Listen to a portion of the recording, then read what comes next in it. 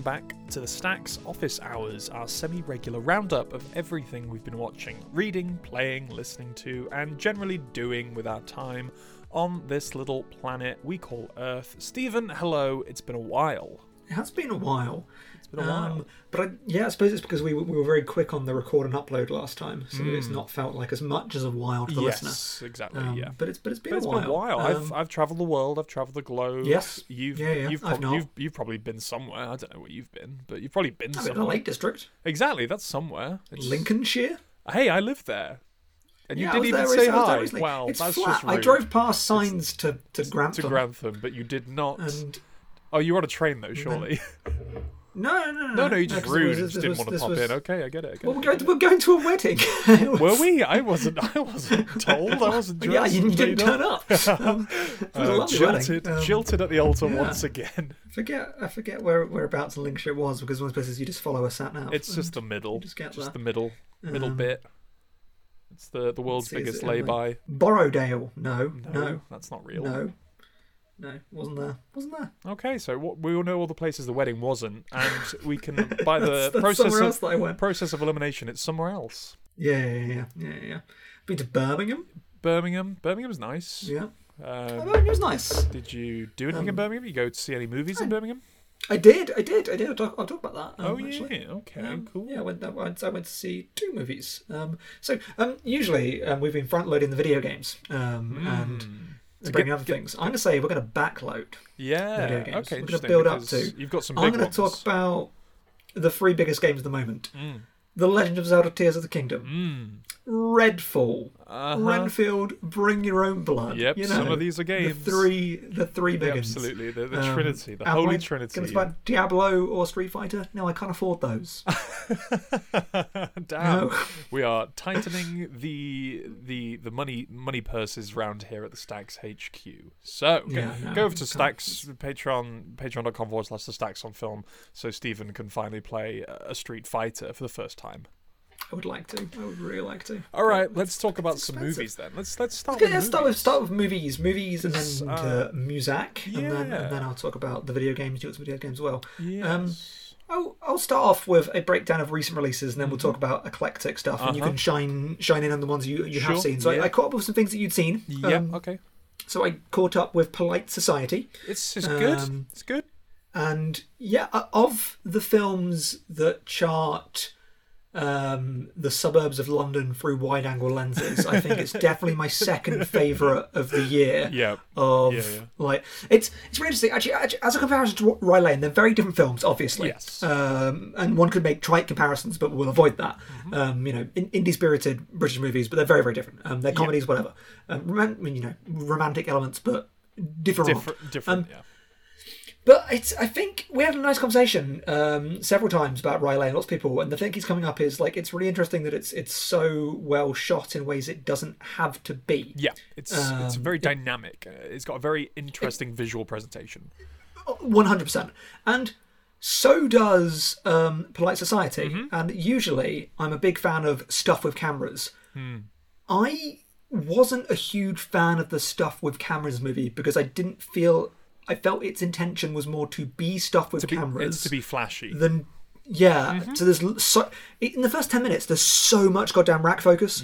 So much of it.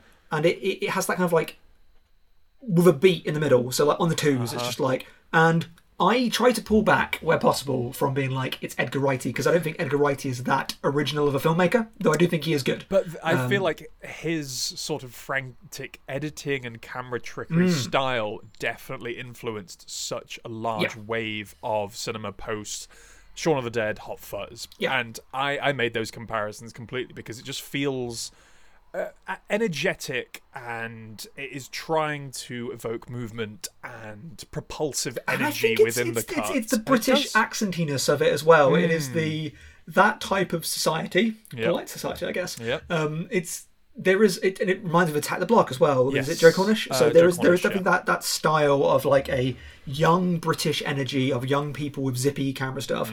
And I think that Edgar Wright doesn't get called a Raimi imitator enough, because he's a Raimi imitator. Sure. But this feels less like an imitation of Raimi via Wright and more of an imitation of Wright forgetting the Raimi. Yeah, I get that completely. Yeah. It is very much incidental camera work in the fact that it is just like a little extra thing within the scene. Yeah. It's not really used to service any narrative propulsion or anything like that. It is very much flash for the sake of being flashy, yeah. I'd say. Whereas I thought the Rye Lane stuff, you can really narrativize and like thematicize why it's there, and it's a committed aesthetic throughout the film. It's whereas not, this is zip. The occasional flair, whereas Rye Lane, it's like a constant stylistic choice throughout the entire feature. Yeah, the film is hyperbolized as like, and then this has a slight comic booky feel to it. And I think my ultimate take, I know it's that classic 3-star film. If you make it sound like you hate it because it's the little things holding it back. But it's, I mean, one, it's just like a Disney Channel version of it's CBBC feeling version of quite a darkness. I mean, I said that it was Am I High or CBBC Channel's take on Sorry to Bother You. It feels like which is apt. I feel like it is very much a British director who has worked a lot in television. Feels like it. And this is very much her debut feature film, so you get some of that energy of let's try and do everything under one roof. Let's do my calling card, my visual calling card, and show what I can do and show how I can tell stories. And it's a little messy. There's a lot going on. We're juggling quite a few different plates here, spinning plates even. You can juggle plates if you want, but if you drop them, they will smash. Yeah, I think I talked about like the spingy plate stuff, and it's more just like it leaves stuff at the beginning because it's adding more stuff as it goes along. It builds and ultimately takes away from earlier stuff to focus on other stuff, and it can't quite set its mind on one primary theme, one primary sort of narrative. I'd say, but it's a fun time at the movies. It's cool, and I think the performances are a little bit into the televisual of over-exaggerated MI High CBC stuff, but they are fun. It's got zip to it. I think in the end, it being about kind of like punky countercultural, I want the film to feel a bit more patchworky, punky countercultural, and it feels a bit music video of a bit too polished, 2010s, a bit too sheeny, a little overproduced potentially, but It's glad feature. To have seen it. Was a good watch with the wife. We both enjoyed it quite a bit, but certainly not a great movie. Yep, cool debut. Excited to see what she does next. So and then I did not watch the new Kamen Rider movie. I know that you have watched that and have talked about that with our friend Vaughn, so I will not. No, I have not seen that. Sorry, there is no UK distribution for that. I've just been watching a lot of Kamen Rider around out of jealousy, because the Shin Kamen Rider has not had any dates in the UK and has none announced as of yet. But I think it was only I've also been watching some Kamen Rider. Or is it? Is it? I've not said this out loud. Is it Kamen or Carmen? I think like Carmen, like ramen. Vaughn said Carmen, and I think I've been saying Kamen Rider for the past couple of years. I don't know anymore, but but fun tokusatsu, guys in suits smashing big monsters. I'm a big fan. He's got a motorbike. I can't wait to see the Shin version. Would like to see it. We'll build up to one we can both talk about, and I'm going to make you repeat conversation with Vaughn because I've not heard it yet because it's not out yet as of recording. But I watched Mia Hansen-Løve, which is how it's pronounced apparently. I watched her new film One Fine Morning. Oh, right. How was that? So Mia Hansen-Løve, now most famous for Bergman Island, which we both saw and I particularly really loved. Very and you positive liked as well. on, really brilliant film. This is a very personal film and very unintrusive cinematically. It's got Léa Seydoux in the lead, and it's great to see French language Léa Seydoux, because she is allowed to play a kind of character. I mean, she is, for want of a better phrase, like sexed up a lot in the British language stuff that she's in, and is there to be often kind of like ancillary eye candy, even though she always brings more to the film than is often there. And it's really good seeing her here play this very down-to-earth realist portrait of like a mother with grief, and also like a romantic partner, and also as a daughter. So it's like these conflicting identities. Mia Hansen-Løve, I think, wrote it following an illness of her father. I think a degenerative illness of her father, and like doing those moments. And it is about that. So it's about a woman whose father starts to suffer from a degenerative disease. It's not Alzheimer's, but it's close to. And it also affects his eyesight as well, and that comes into it. And it counterpoints these two stories of there's also her starting a kind of relationship at the same time. So on the surface, that sounds like it's one thing is ending and one thing is beginning. But I think the clever thing is that it realises that neither of them are quite that, because degenerative diseases aren't endings. They are kind of like these horrible, sad continuations that kind of like reframe ending. And it's not as simple as this is dying down. And the relationship is a bit confusing as well, because the relationship is she strikes up a sexual and romantic relationship with a married man, and she is the mother of a daughter, a son, I can't actually remember. So there is that sense of this isn't really the beginning of like a relationship. There's complexity here. So I do like that as a motif in the middle. I think for me, it is very caught up in being very real and very honest and very personal. And I don't think it really cinematizes and brings things together to make a movie out of that stuff. Okay. It is a nice, unintrusive, good watch of well-realised people, and I don't think she quite finds the film in it, which may sound like a strange criticism, but the whole time, like, this is very well observed, this is very good, but it's just kind of, I mean, it's called One Fine Morning, it's kind of fine. It's kind of fine. So it's a 3-star fine, I assume. Yeah, it is like, there is stuff in here, and it's like, this is very realist and very, very deeply felt, but it's kind of fine, even though everyone's very good in it. It's just, I think with cinema you can take that step further to take reality and to glean things out of reality, and I think this is just kind of like, it presents verisimilitude very, very well. It's good, and I think some people will get a lot out of it, and maybe if I was more closer to the material, but then you could argue that the intersection of narrative points becomes so ultra specific that it's not like just a portrait of loss or just a portrait of complicated love, the combinations around. It could be more. It's good. Cool. Very cool. We both saw Guardians of the Galaxy Volume 3. Am I allowed to talk about that? Because Vaughan said I couldn't. Vaughan says you can't talk about it. We're not talking about it. I liked it. Moving on. It's absolute shit. What else have you seen? What have you seen? Any new releases that you've seen that I haven't seen?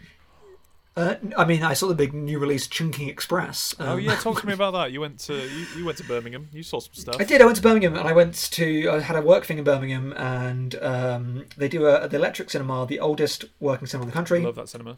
Wonderful place. They do staff picks, and the staff pick was Chunking Express, the Wong Kar-wai movie. A friend of the show and friend of ours, Ruben, met with him because he lives in Birmingham, and we watched Chunking Express, and I went back to my hotel room and watched Fallen Angels afterwards. Very cool, double bill. Chunking Express is just one of the best films. Cool.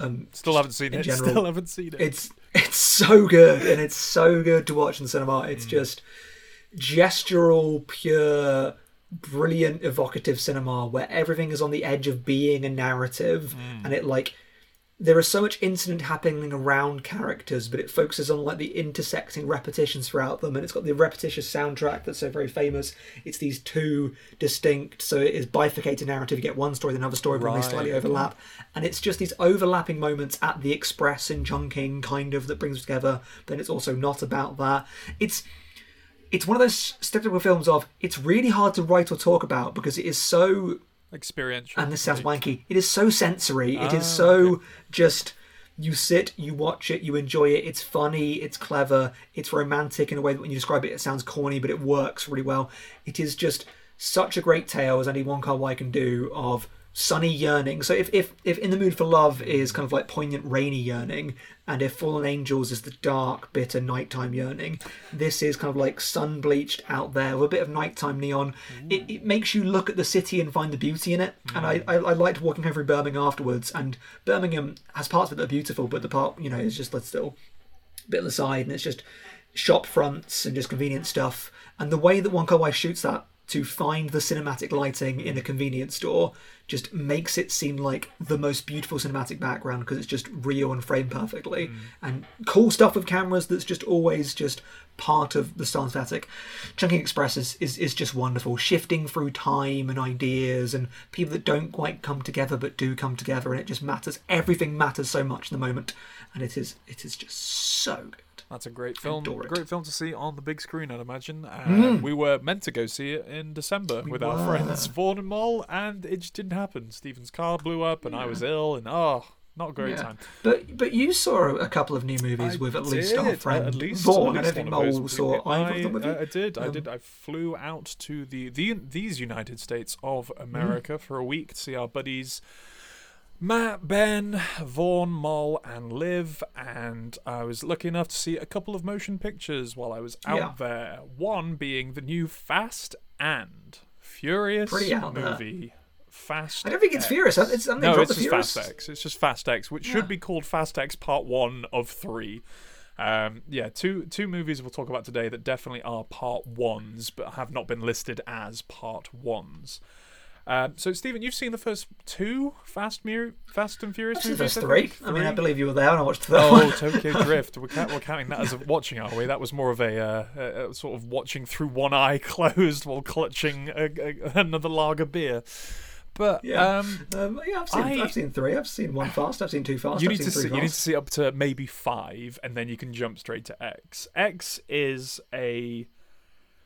It's very hard to discuss these quote-unquote movies because they are just so in their own ballpark of they can do whatever they want and they'll do everything they want, and it just sort of clashes together into this big blockbuster extravaganza mess of things and pieces and people and ideas. This is a famously troubled production, as Justin Lin, who was meant to do Fast X, was fired on set as Vin, the man Diesel, clutches at power and wants to be in total control. Well, did you hear his critique of the movie? He came out of the finished movie of Fast X as we have seen it today. What has he said? He said it's great. His critique is Jason Momoa. Okay, because Jason Momoa 100% steals Vin Diesel's thunder, completely steals the show. He is having a ball on screen. He is very much, I think in my review I said, a cross between Bugs Bunny and Heath Ledger's Joker. He's just an agent of chaos bounding through this Fast and Furious landscape and just turning it into his own Vin Diesel said that the bad reviews are Jason Momoa's fault for kind of like overwhelming the film with his performance. Jason Momoa is in a different film, as we said. I guessed it on the I'm Thinking of Spoiling Things episode where Vaughan and I talk about Fast X and then Across the Spiderverse, and I said it then. Which one I talk about a bit. He is just in a different movie, but these movies are kind of non-movies to me. They're just sort of... Is his movie better? His movie's great. His movie's fantastic. Okay. This is very much... Maybe everyone else should be in that movie.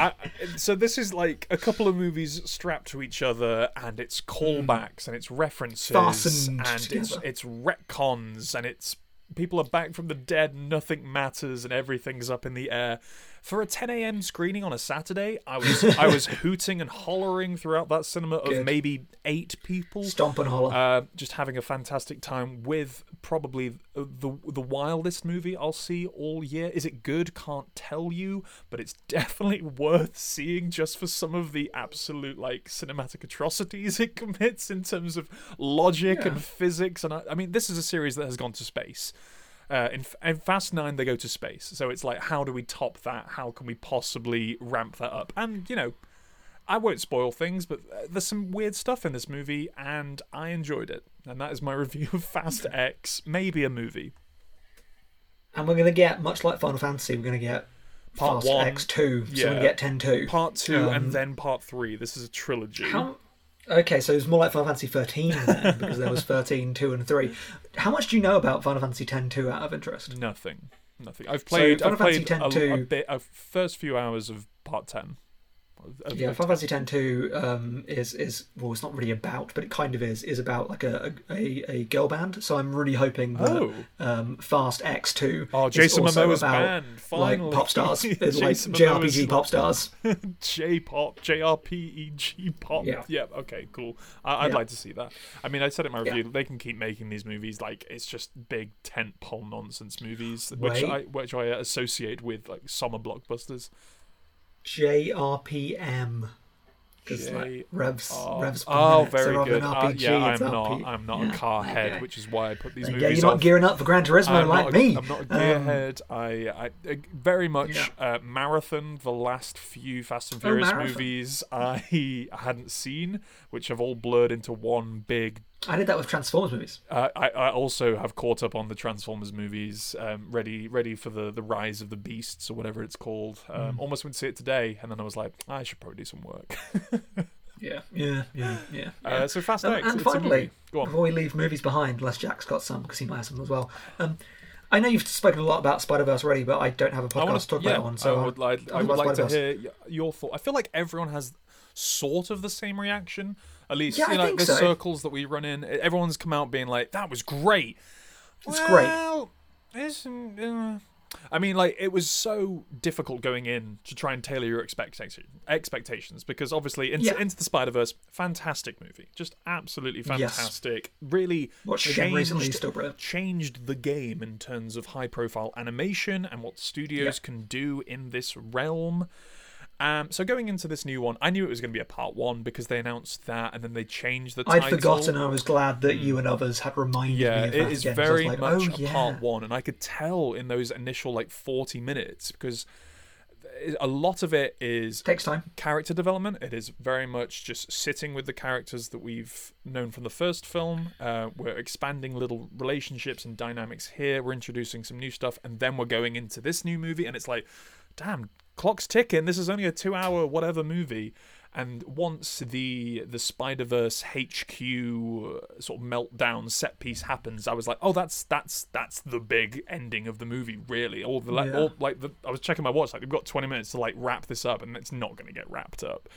So yeah, I think most people's gripes are that it is very much a part 1, and it feels diluted because of that. And after part 2 comes out, I can probably reflect and probably sort of concentrate my ideas on what I really feel about this film a bit more. But as an audiovisual experience, I think they've upped their quality in the 5 years between. They some of the textural stuff and the way that they blend different animation styles and visual styles, I think is absolutely incredible. As a piece of economic storytelling, I think it misses a couple of beats. I think it's a little lackluster in some of its departments. But I forget who it was, but someone said there's way more just did that happen? Kind of style. Yeah, asides. there's a lot of quippy stuff, which you did get a bit of in that first movie, but it definitely feels like they've ramped that up a bit, and it is very much we are cramming the frame with anything and everything we can get a hold of to pull references from, pull references to even, and just characters and all these Spider-Men, and here's a joke, here's a joke, here's a joke, here's a joke, here's a joke, let's go. And yeah, Bill ramps up to that conclusion, not conclusion cliffhanger. A bit of bathos at the end. I agree. I feel that the opening is just we don't need these big multi-part stories. It can just be. This is my, I think, continuing annoyance with the superhero genre of it.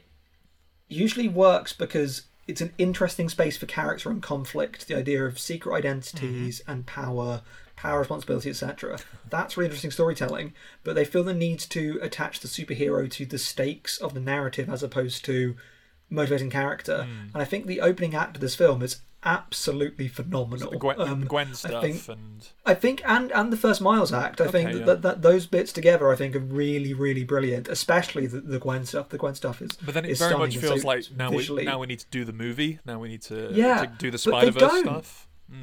It's for a film that's so confident in its animation. I wish it had the confidence to be like, we could make the character-focused drama that this genre's not properly had yet. And then it pulls back to, but the entire multiverse got to collapse for very contrived reasons. And it's about there being the reasons that...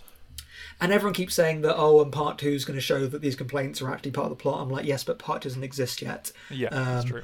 And the release model, we can treat the film that's here. Yeah, I mean, I've got 9 months to sit on this movie. I'm not going to just pause my thoughts completely for it. Yeah, and did you play Bioshock Infinite? No.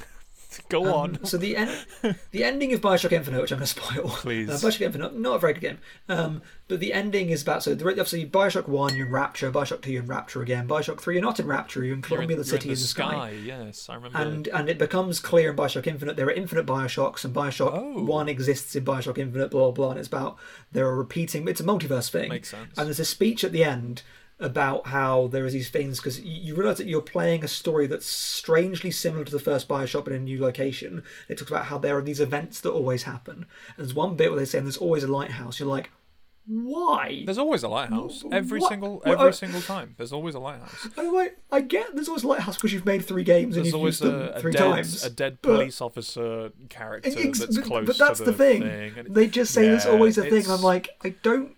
But there doesn't have to be, and there's no motivating reason behind that. At least Bioshock has like the lighthouse as a beacon, as a spatial metaphor. At least there's something there. It's kind of just like MacGuffin vehicle, sort of Deus Ex Machina plot forward machine go maker. Because I feel like the storytelling in the first film was so economic, and it felt everything felt realized and grounded with origin stories are good.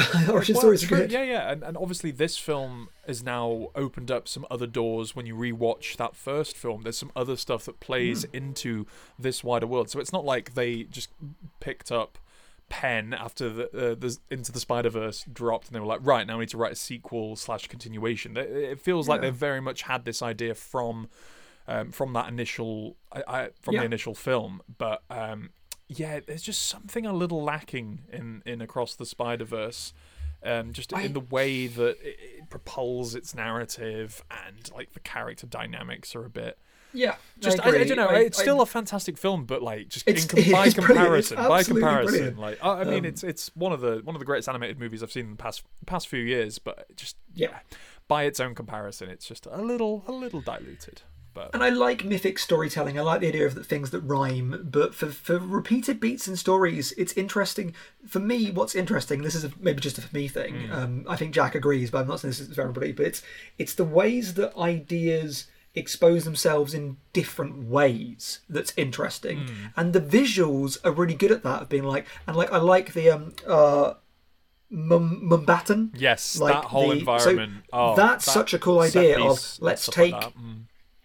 let's take the core nouns and let's modify them. Let's shift them. Yeah. Let's go into semantics. It's like everything has a synonym. Yeah. And that's where repetitions are interesting. And the core of the story is not about synonyms. It's about literal repetition. It's the same thing. And that's so not interesting to me. Exactly. Like, this one thing will happen. I'm like, no. As soon as they brought out the story web, I was like, it doesn't need to all be connected. Like, that first film was so much about like freedom of expression and anything can happen, and like to tie it all down to basically like an algorithmic formulaic approach to story beats. The second film's going to say that actually it's all made up and not probably. real. Don't care. It's the movie. It's the movie. I paid £8 to sit down in a cinema. I went. It was half term. I thought it was. I didn't realise it was half term, so I turned at my 10:30 AA screening thinking I'm going to be the only person here, and just absolutely littered with children, so I looked like the weird old man. I was like, great, now they're going to hoot and holler throughout the whole of my nice babies Spider-Man movie.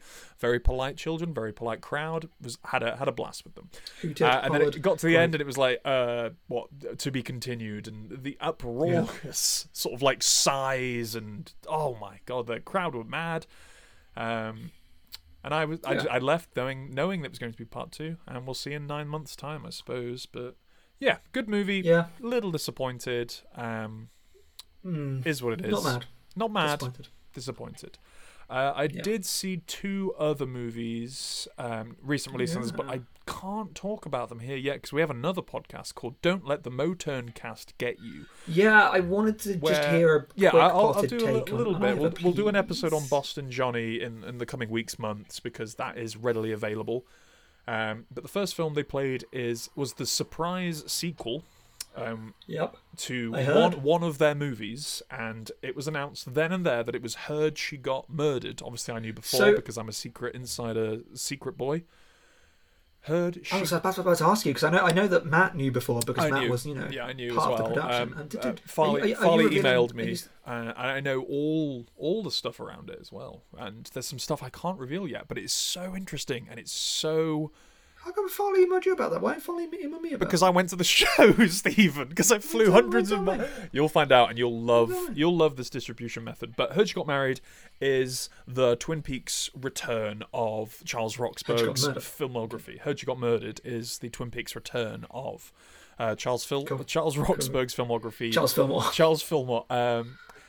So Heard You Got Married. You're very well versed in Heard You Got Married. Yeah, love it. Really love it. What if we did that, but completely the opposite? It is such a different sequel. No, good God, no. It is such a left turn sequel that So Heard You Got Married was a very sort of bit more of a somber, sort of like adult, some would say, Motown movie.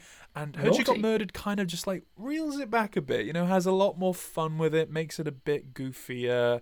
I can't remember when it's dropping on like streaming services and stuff, and I'm sure there's I can't wait for people to see it, because afterwards he put on Boston Johnny and he was like, okay, so as a pre-warning to this, the idea for this was I went to Charlie and said, like, what if I just did a voice for an entire movie?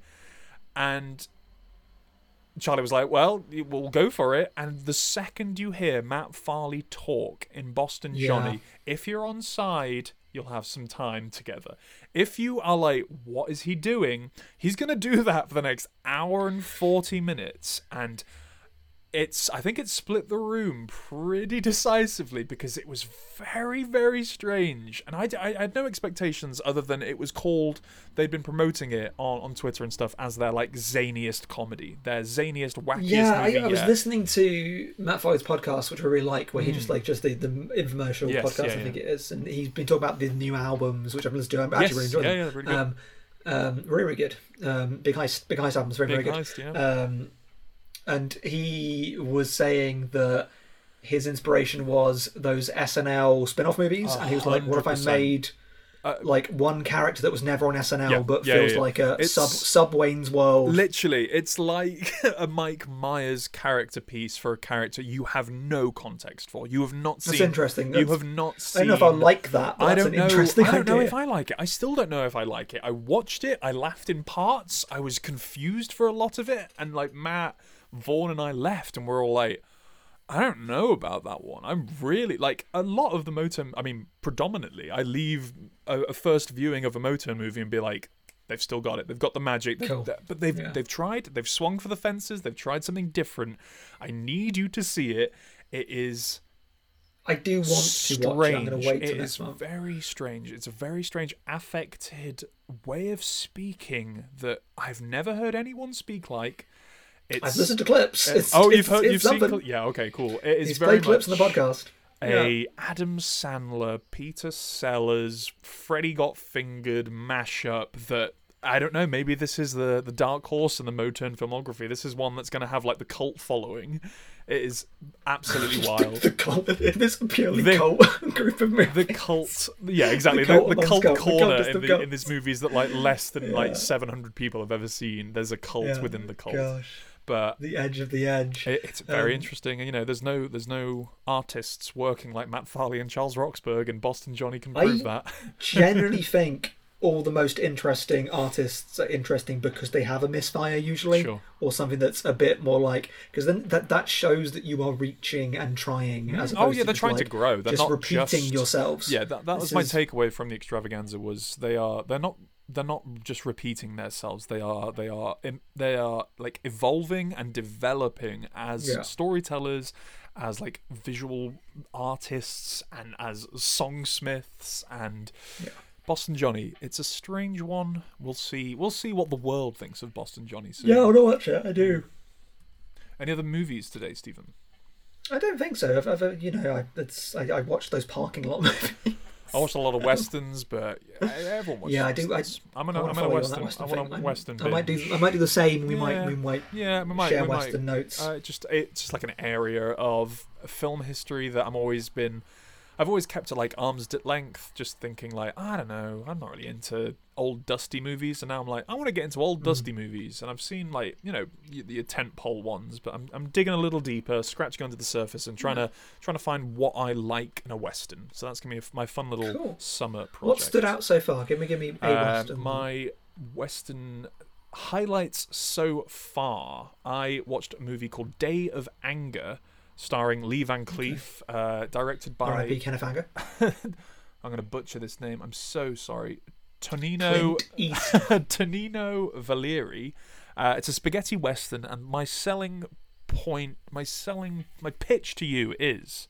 Okay, I don't know you're selling the movie, but okay. It's kind of like a while ago. It's kind of like a truncated version of the original Star Wars trilogy into a spaghetti western. Like a hidden fortress kind of thing. You've got a farm boy who's seeking something else. You've got a wise sage old master that comes into the frame. You've got some turmoil and some troubles. You've got a Jar Jar Binks. You've got He's not in the original trilogy. You've got Salacious Crumb. Sorry, I view the prequels as the original trilogy because they come first. Because they came first. Yeah, they're prequels. They come first. There's episode 1, 2, and 3. Lee Van Cleef is such a cool. He's cool. I mean, like, a lot of what I get out of westerns is sharp face. Guys are cool. Like, these dudes are cool. Like, when men are cool. You know what I mean? Just like grizzly old men. I know what you're saying, Jack. Men get a lot of bad. Men get a lot of bad rap nowadays. Men's rights. Men are good. No. Boys I like, whatever that band is that you enjoy. Boys I Trust. Men I Trust. Great band. Day of Anger has been my highlight so far as a spaghetti western that kind of packs everything I want in a western into like a coherent like hour 45. And I've been dipping into some John Ford, which I'm like, yeah, I like some John Ford, like Stagecoach and things like that. And I've also been watching a lot of Anthony Mann movies, a lot of Jimmy Stewart westerns, which have been quite fun.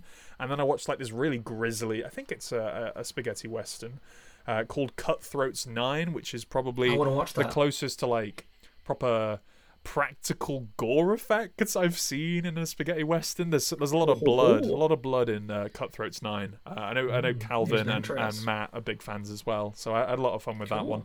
But I'm just sort of there's so many westerns. There are unfathomable amounts of westerns. It was it's a genre that killed itself for overexposure. Absolutely. So I every time I go on like Letterboxd lists to find something to add to my watch list, I'm like, there's just too many, which is probably why I put them off for so long, because I was like, it's like dipping your toe in the ocean. There's just too much of it. I'm scared of it. So now I'm just picking up whatever I can find, watching random things on Tubi, YouTube, Criterion, wherever I can find it. I've got some DVDs I need to go through. Cowboy time, baby. Cool. I watched Drugstore Cowboy. How's that? Is that a real wild western?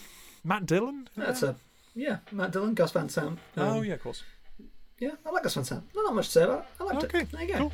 All right. Well, so that's Movie Corner. Report back in a month to see what movies we watch in a month.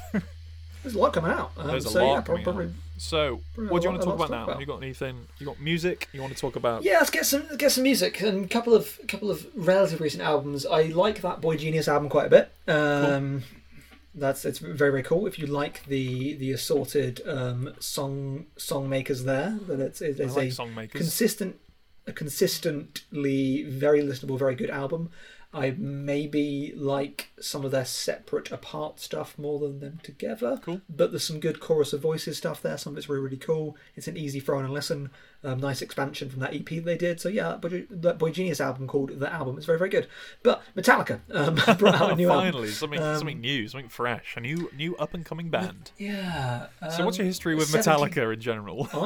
I love Metallica. Love Metallica. They're absolutely fantastic. But this is my interesting thing. So this is Jack and I are old section. So we're not that old. We're not that old. Okay, you're not that old. We are not that far apart. Okay, go on. Right, how old were you? You were in the studio when they were recording the Black Album, and you were like, guys, I think we need to... It's more that technology has changed so much in our lifetimes, and mostly media consumption. Yeah. I talked to my dad about this, who was older than me. What? So, I know, right? So my dad about this, about how you used to have to get by on borrowed opinions in the past. Yeah. because you just had to. Because so when people are out there being like, these Metallica albums are good and these ones are bad, and I'm like, well, I'm not going to spend £15 to find out if Reload is bad, and if I download it, the drummer will literally sue me. Literally sue me. That's not even a joke. God damn. So I had only properly listened to the Metallica albums as they appeared in my life as CDs. Yeah, so sure. My brother got Kill 'Em All as a birthday present. Classic. We then got Master of Puppets. Good. We then got And Justice for All. Good. We then got Ride the Lightning. And then last up, we got the Black Album. Okay, and I listened to those in that order. a lot. And very, very good. And we got S&M as well. And S&M is a really, really good album. And I had heard that Load was bad, Reload was bad, Satanga was terrible, and I hadn't really listened since that point. Sure. And you just had to kind of like, okay, that must be correct because I'm not going to spend money to find out it's not correct. Yeah.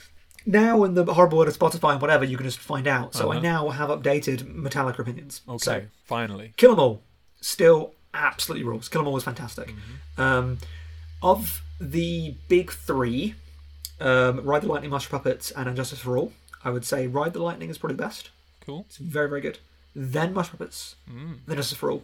Black Album is definitely weaker than the albums come before it, but it has some absolute bangers on it. Like when it is good, it is so unbelievably good.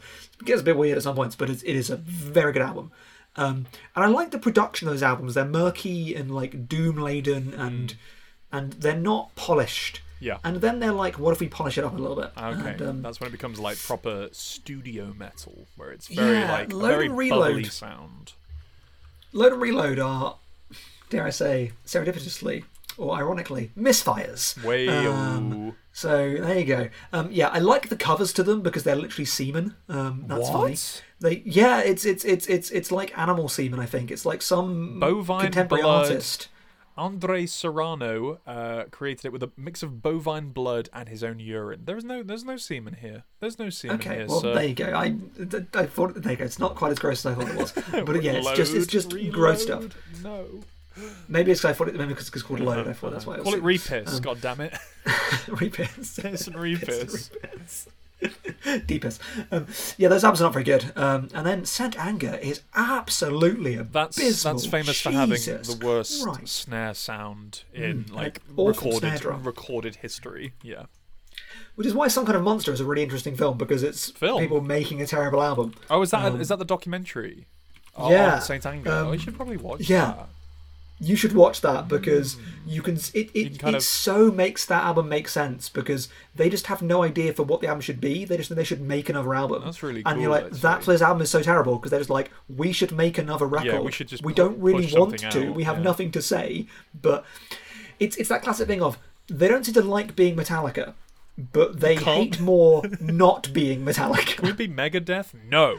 We cannot be Megadeth. Oh, he's in that briefly. Mustaine appears. In it. Okay, cool. Yeah, he's in it briefly, and I bet that goes well. He's a bad human being, but he makes you a little bit sad. And I listened to the four most recent albums. I didn't listen to all of one of them. Death Magnetic was the last one I ever listened to, and that was 2007. Really good. I remember the single off that being incredible. It's really good. It's too clean sounding. It doesn't have that like doom laden, but it is darkness to it. So I listened to the new one before listening to these other ones, and the new album I was like, I like this, but it doesn't stick in my brain because it's all kind of like, it's not all at the same tempo, but it just feels like it. Every song's like 9 minutes long, and every song is so many things in being a song. Like, I listened to the beginning of Master Puppets again. There's some long songs that album, but they're not that long. When they're long, they're that long for a reason, and they mutate. Like Master Puppets mutates and grows and finds things within it. It's not just we're just doing this one riff a lot. And I'm like, this is good because it's Metallica. And then listen to Death Magnetic, I'm like, oh no, these licks are better. These riffs are better. This is internally catchier. The new album is good. It's just fine. It's like a fine goodness of, you can still do this. It's too clean sounding, it's repetitive, it's far too long as an album. Every track is far too long, but it's totally fine. Death Magnetic is great. Hardwired is okay, and Lulu, is that the collaboration album? Yeah. Who's that with? Was it who was that? Lou Reed. Or was it with Lou Reed? I got through maybe a track and I was like, this is absolutely unlistenable. I always get that mixed up with Metal Machine Music for the same reasons. genuinely unlistenable. People like it, so yeah. The new Metallica album is interesting in that it is uninteresting. Blandly good. Yes, please. Yeah, fine. Fine, yeah, it's fine. Like, great to walk into town and listen to and be like, and you're like, yeah, it's Metallica. When you're running, this is good Metallica. You go, no, good Metallica isn't like this. It's properly good. Yeah. Okay, so that's the Metallica corner. As a band I've always dipped my toes into, but I have not been back in many moons. They're good. Yeah, I want to check that out. Check that doc out. They're playing at Download this weekend, I think. Oh, but you're at a different festival. Maybe you'll hear them. No, a different festival, yeah. From Derby. Yeah, maybe I will. All the way from Derby. Riffing. Away from Derby. I will hear them, yeah. Donington Park in Download Festival. Yeah. Have you ever been to Download Festival? No, I would like to. No, me neither. I don't like mud. Or music. I don't like metal. I don't like metal. Good God. No. Ooh. It's too noisy. It's too... I like Lulu. Would you like to talk about some video games? Yeah. I've been playing some games. Mainly like... Bye, Matt. I go through phases. I'll either not play my Switch for 3 months on end, or I'll play it every day for 2 weeks. Yep, Stephen's got his there. I've got mine here. Obviously, I was traveling. I spent a lot of time in airports, in airplanes, and on the floor of airports. So I picked up a couple games before I jetted off. One being Neon White, because I thought that's... I was going to say Ni no Kuni, and I was like, don't know what that is. Neon White. It's a Studio Ghibli game. Oh no, I have that. I have the first one of that. Didn't like it. Neon White. I picked up a game that didn't have like a quote-unquote story, like a narrative to it, just so I can kind of plug... like Chunking Express. kind of plug in like a podcast or an album and just like grind and speed run through. So Neon White is very much like a racing game, like a time trial game, where you have to get through... Jack, because it's a modern video game, it's got cards, right? Because it's a modern video game, so therefore it has to have cards. Okay, good. So you pick up cards, you discard the cards for extra powers, or you use the cards as guns to defeat the enemies. And the idea is you have to get through a certain course in a certain amount of time and defeat all the enemies. And well done, you passed, but you didn't quite get the gold medal. Okay, you passed, you didn't quite get the ace silver medal. So yeah, time trial, speedrunny, roguelitey kind of thing. It's for a man who has dipped his toe in the speedrunning world and likes to keep up to date on all the AGDQs and the summer games done quick every year. That man ain't me. That man is me, and that man is not very good at video games though. So when he got Neon White, he was like, I don't know if I'm going to be good at this. But hey, if you spend 8 hours on an airplane, you find out you can get pretty good at things, because it is just trial and error and repetition. Cool. It is learning routes. It is learning like reload systems and when to drop a card and when to jump over the thing. And it's just like propulsively fun. But here's my problem. I cannot listen to the soundtrack or the dialogue, and I skip through every cutscene imaginable because I just do not like the aesthetic outside of the gameplay. I liked his last game, and his last game was like a story thing. Donut County's so good. If you've not played Donut County, you'd really like it. It's Katamari-esque, where you control a sinkhole, and you just have to suck everything up into the sinkhole, and that's what you do in every level. And it's just like... it's the metaphor is I want the whole world to just be destroyed and sucked down because I'm depressed. Everyone else should be depressed. See, I couldn't even tell you what the thematic read or the general narrative through line is of Neon White, just because I just don't. I'm here for the gameplay. Sometimes I just download a game just to play the game bit that I want to play. I don't want to know about the story. I just want to run really fast. Oh yeah. It is very much I just want to speed run this as quick as humanly possible, and that's where the feedback loop is of just being like, oh, you could have done this. There's another route you could have taken this way. And it's endlessly replayable and a lot of fun. It's very basic in its construction, but I had a lot. I love that though. It does one thing. I do want it. It does one thing. It does one thing really, really well. So that's my selling point. And it's also got some like light novel JRPG stuff going on. I'm just skip. New race course. Let's go. I don't want Persona. I want just yeah, literally. I just want to play Trials. I've played Super Meat Boy so many times that I know all the routes off by heart, so it's not as engaging and as fun. Whereas Neon White is a completely new FPS, Mirror's Edge almost sort of running game. And Yeah, had an absolute blast with it. Been playing a that. type of game I really like. I've not finished it yet because I kind of like replaying old levels and increasing. It looks pretty long as well. Like there's a lot of levels. There's a lot of bang for your buck. I got it on sale for maybe like 15 quid on Switch, and absolutely great. It looks like a mouse game for me. I was like, I don't know if I'd want to play that on those shitty little... Yeah, I'm such a diehard Switch gamer these days. I only play on Switch, so very fun, very fun. Get it so we can compare times, and then I have to grind further to get times better. It does look cool. I do, as I was about to say, I like games where you internalize the language of them. You start like speaking the video game. You're like, that does that, does that, does that, does that. It's that thinking with Portals that fits so perfectly. Yes. Like, I now speak the language. I'm not good at it because of reflexes. I know exactly what I've played it so much. Yeah. Yeah. It's like, that's why I like Spelunky so much. Of like, I'm not great at video games, but I got deep into Spelunky and like can do well on Spelunky because I'm like, I know how this works. That's why I like Dark Souls. It's been like, I'm not good at games, but I can internalize the systems and just bust my way through them, and that's such a satisfying thing to speaking the language. It always makes me think of the Fire Swamp part of The Princess Bride. Yeah. Where it's just like we've done it so many times. It's just and this way and this way and this way. Yeah. That's how I feel when you get to those. Yeah, like, that's me in and explodes and bam. every level of Neon White, where you'll play it, you'll get a gold, and you'll play it maybe 15 more times until you're like you've nailed it. You can't possibly beat that time, and then you go on the next level and you're like, oh, what do I do on this one? And then you work it out, and then you slowly build on your own time, and that's the sort of gameplay I was seeking for a long haul flight, and that did me justice. Yeah. So that is Neon White.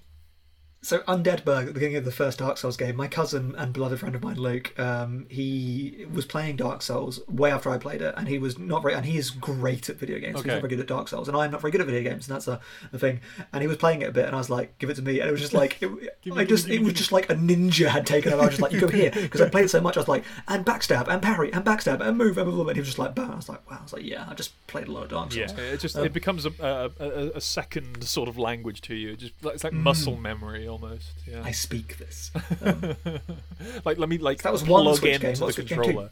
Switch game 2 was Hollow Knight, which you have great played. Game. And the reason you stopped playing Hollow Knight is probably the same reason that I have not finished Hollow Knight, in that I put it down for like a week or two, and now I've come back to it, and I don't know where I am, I don't know what I'm doing. But those first like 15, 16 hours I had with that game are like some of the greatest like experiences I've had with a video game in the past like 5-10 years. I had so much fun exploring and dying, which is like the sort of Dark Souls feedback loop that you've trying to sell me on for a while. I'm getting there. I'm getting to the point where I'm like, I could play a Dark Soul. But Hollow Knight was... It's on Switch. It is on Switch, the remastered one. But Hollow Knight was a great little 2D platformer slashy... Metroidvania, explore... very cool, like insect buggy aesthetic with all these different little power-ups, and you can go one way. The map guy's great. Once you find the map guy, it's like, oh, finally, I know where I'm going now, rather than just going through like dark ditches and dark corners and getting lost. Through the ditches and burn through the witches. So yeah, Dragula, the video in the back of my map guy. Hollow Knight. I would like to finish it. I don't know if I will be able to finish it, but I would like to pick it up and run through it some more. But a lot of fun, just sinking several hours, just exploring, and again, failing at one mission or like objective, kill this boss, kill this thing, working out and like going to find more things to be able to actually slay this boss, or finding a different route and then coming back. It's kind of like this open-ended thing that does have like... There is a structure to it. There is like a way you can go through it to, solve X, Y, and Z, but you can also just do it in the order that you find it. It's very open in that sense, and I've had a lot of fun with Hollow Knight in the past couple of weeks, but maybe I'm lost now. Yeah. So Renfield, Bring Your Own Blood. talk to me. I still haven't seen the movie, and I don't know what the game is. So talk to me. It's better than the movie. I think the movie is bad. So Renfield, Bring Your Own Blood is Renfield is a vampire movie where Nicolas Cage stars as a vampire. The coolest thing about Renfield, Bring Your Own Blood is in the first level, which is... This should also fire up red flags because this is a Vampire Survivors and I'm like, and you're like, what do you mean the first level? And you're like, yeah, this is screen based as opposed to just the open survive of Vampire Survivors. You go through you clear the enemies from one screen, go to the next screen, clear the enemies, go to one screen, then get to a boss, which is... I do like remakes repetition sometimes because they make you realise that the thing that is original was making choices the whole time and was making the right choices. And everything in Renfield that's different makes you go, that's why Vampire Survivors does something else. Because everything it does that's different from Vampire Survivors makes it worse. Okay. And everything that's good about Renfield is better in Vampire Survivors. Okay. So it is a pointless game to play. The one cool thing is this first environment is that Hollywood cemetery where Nicolas Cage has the pyramid, and the pyramid's in it.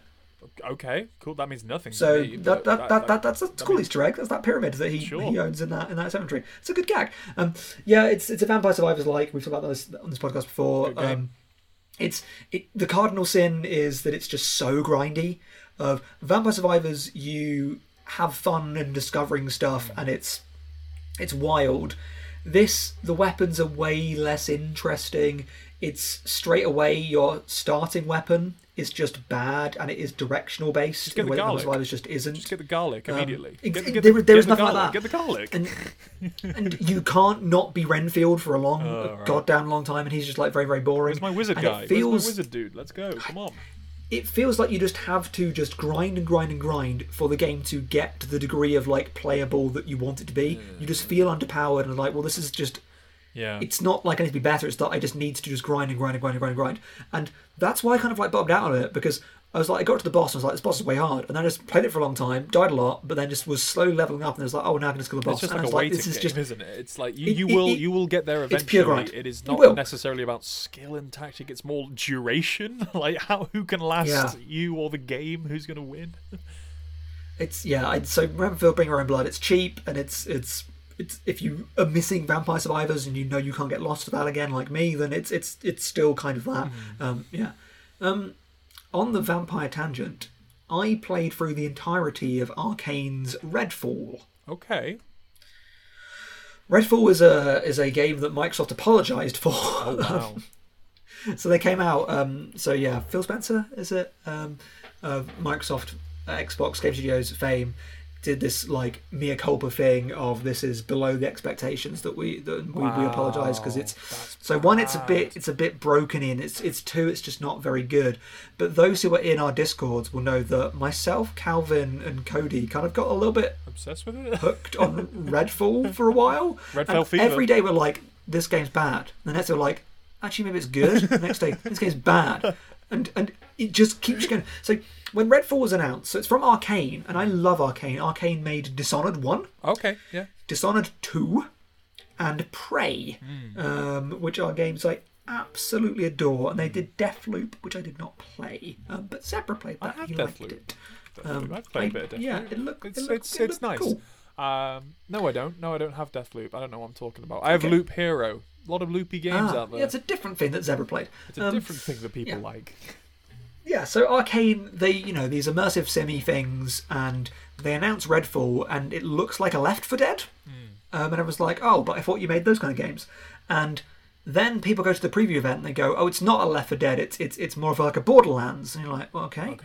And then it comes out and it's kind of a bit like an Arcane game, and it's kind of a bit like a Borderlands game, and it's kind of, I can see kind of the Left 4 Dead-y thing, but it's the worst almost combination of all of those things. It's just, so you play as a survivor, I guess, of vampires, and you are in this really nicely designed but completely bland open world. You pick one of 4 characters, and Renata Price, formerly of Waypoint, now of Remap, because Waypoint closed down sadly, but they came back together as Remap. She put it best where she said, it feels like one character split across 4. Oh. So it's like you get a power and you're like, well, this power will be useful with something else, but by itself it's kind of like, eh. So I had a power and it was like, okay, it's good. I can make a robot come out and distract enemies, but that's like, it's not that interesting. And someone else has got different things, and I played it all solo. It's so boring and you keep doing the same thing, but it's kind of like mindlessly very playable in that way, which I do fall into those lulls of sometimes. I liked walking around the world of it, and there are points where it's like, maybe there's something here and there are bits of design, but it's so soulless and empty and like depressingly bland. And it's got so much just bad broken design decisions in it. So one persistently annoying thing, if you press down on the map to place a waypoint, it just places it about an inch above of where you place it. Like, why? Why would I want to be an inch above? And it's like, every time that just becomes very, very annoying. So when you die, you just get sent back to the nearest, like, place, because it's got this loop of you can go safe houses, and it goes, go to the safe house and do the mission, and you get a mission, it's usually the same, then it goes, then fight the boss, and it's always the same. You're like, okay, just do that. So I just did all those, why not? And when you finish a mission, you then go back to the safe house or the main place to get your experience, but because all the enemies are just like and there, shooting them feels like a waste of time, because it's just using up ammo, and if you keep shooting you run out of ammo, and you're like, now I need to buy more ammo. So every time I finished a mission, I just stood there until they killed me. Because that would reload me. But and when you're adopting styles of play that are just that, you're like, this is bad. I didn't just sprint for everything. There is this whole sign mechanic where there's these vampire nests to go into to make part of the world less difficult. And you're like, how about I just don't? How about I just run through these areas, just beat my head against it instead, because I don't really want to engage with the systems. Get this over as quick as possible. You can pick up loads of stuff, but it all just translates into into money straight away. So you're almost like, well, why am I picking up stuff then? Like, I guess it's better than picking up and just selling everything. But there's a middle ground there. So in Prey, you picked up loads of craft, and you could like throw craft and put craft into a gun and like launch it at things. Okay. It found a clever way to use that stuff. It's just like, it's funny that I picked up a condom, I guess, but it just becomes €2 or whatever. Oh, so okay. Why? Like, just have it be money then. What? So you just walk out to things, go pick up.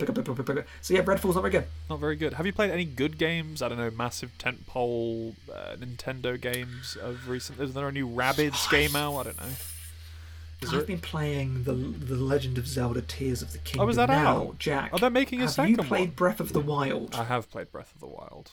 What do you think of Breath of the Wild? I really like Breath of the Wild. Again, not very good at it. Got stuck at one point. Picked it up again about 6 months ago and started a new game. Had a great time with it. Am I ever going to finish that game? Almost certainly not. What do you like about Breath of the Wild? The open world adventure, exploration, the climbing. Same open world. So you like that? I don't like the weapons durability. That got quite annoying.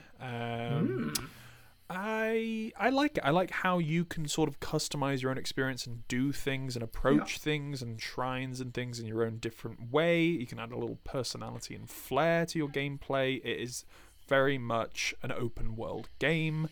Had a lot of fun with it, but if it's an open world game, there's nothing stopping me just going off and doing my own thing for a long time and forgetting about the actual main point of the game and the stories and the quests. And Tears of the Kingdom is I would say even better at that. So it's the same world again, but it feels completely different. They've remixed it, and I like that so much. It's just it's like this resonance of something where everything's like half remembered. Yeah. So you get these striking moments of being like, oh, I've been here, but it's reaching in different ways, and it's also, I played with Breath of the Wild, but you can play so much of that game and still not see so much of it. Everything feels so new and so interesting. So recontextualizing the space is a real masterstroke.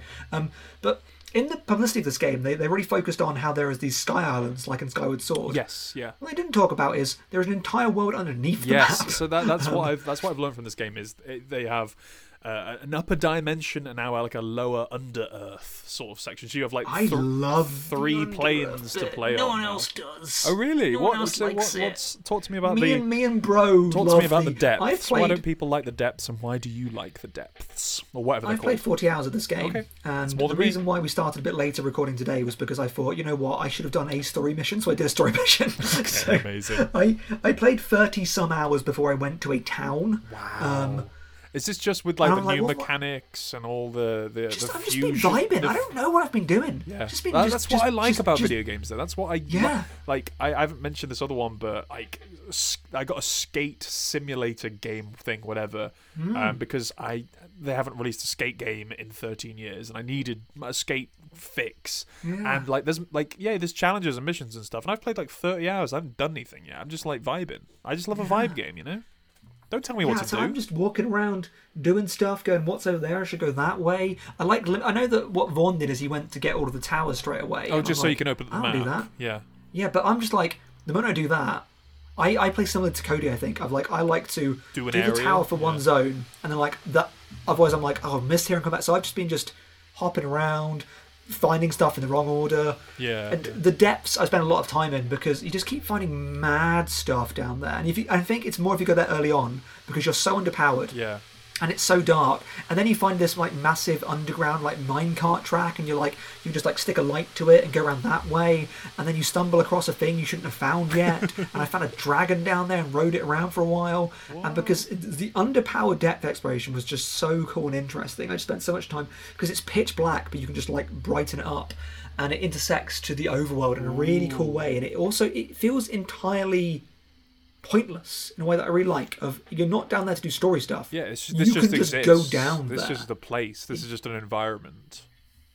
And it's kind of ugly, and I like that about it. It's just like it's like kind of a gross place that's so detached from the vibe of the video game, and people are doing weird things down there. What are they doing down there? What are they doing? I don't know. And it's got a different like health mechanic of there are enemies that take away hearts from you. What? So don't like you that. can't refill up those hearts. Don't like that. And if you get to one of the the heart lights, then you get your hearts back. Yeah. They don't fill back. It's cool. That does sound really cool. Yeah, a lot of the criticisms I've heard of the game is it's the first game again with like a little bit on top. I disagree. Oh, really? It's a complete refiguring, like brilliant, like the new powers they bring in changes the game completely. Yeah. So gone is the random ability to just make ice or a bomb, which was cool, but just felt like here's a thing you can do.